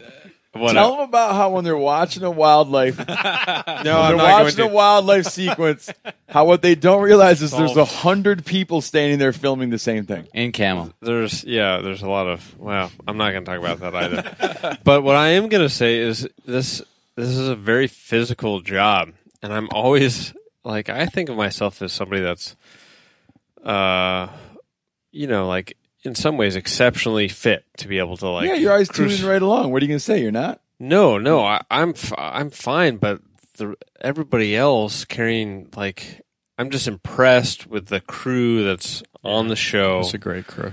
Everybody, how much shit they're carrying. And did you know I had all my dive weights in my pack? Yeah. Exactly. No, and it's crazy. I forgot them in there. I forgot they were in there. But I didn't even notice. It's like a club of some sense that you're a part of. It's to film a show like this. Rogan called it a tribe. Yeah. And yes, when people go hiking, everybody's tired hiking. But when you're hiking with extra film stuff and then you're running ahead and like doing weird things that you would never do as a normal person. Yeah. And I like to think, okay, I am somebody that can do this weird thing, but then you see like 6 other people doing this and you're like, what the hell? There's other people that are also this. And it's a really strange set of folks that enjoy this type of activity, and I like that there's the folks that have worked on MeatEater have gone on to do other bigger, better things, but they look at MeatEater as a place where that is very, very fulfilling, and I think everybody wants when they work to do something that's fulfilling, and it's cool to be a part of a group that is fulfilled by working on a show, because there's a lot of TV that is the opposite of this, but you work on something and you feel good about it, and hopefully people enjoy it. And then later when they become traders, they still look back. No, but Erik? Just piggybacking off of everyone's points, I think it is a bit of a tribe. I think, if when you meet someone that has worked on this show and inherently a part of that process, struggled through probably some intense weather conditions and some long days and long nights, you immediately feel bonded with that person. And I think you guys were talking about it earlier. it kind of also redefines, fun. In the moment, it feels arduous, but those are frankly some of the best experiences I've ever had, and some of the best stories that I tell are stories from MeatEater shoots, stories and experiences I had with you, Steve, or crew members here, and these are guys, half these guys I just met like 3 or 4 days ago, and will now walk away, calling them without a question my friends. And so I think that is a really, really unique, platform and, experience that MeatEater gives you every time you come out, whether you're working on it, and hopefully that's something that people take away with, their audience members that watch this. For my concluding thought, I want to talk about something someone said to me at the first TV meeting I ever went to, and it's applicable to life in general, I think, where it was someone named Gloria Fan, who I still keep in touch with, a producer. And I went out and met with her and some other people in Los Angeles in, I think, 2004 or 2005. And we sat down in a room, and we were going to talk about trying to do something with hunting and other ideas. And the first thing she says, it's impossible to get anything made. Nothing gets done. It's just one frustration after the other, and it leads nowhere. With that, let's get started.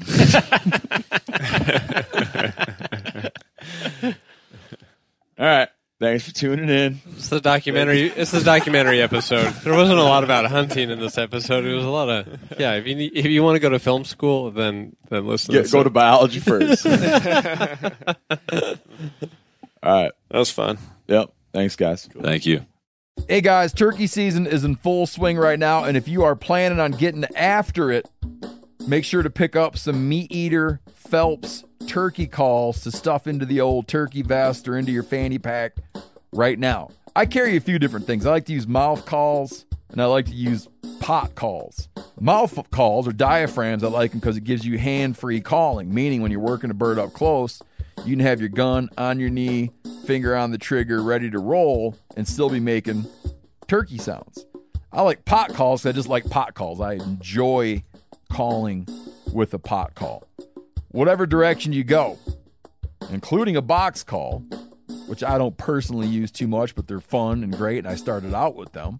Yanni, on the other hand, one of my main turkey hunting buddies, he loves box calls. And what's funny is I'll now and then look to him and give him the look that means get out your box call and find us a turkey. So it's not that I don't like him. I just have Yanni use his. Then I don't have to carry it. Go to Phelps Game Calls. Get calls that are made in the USA and get calls that'll get them close.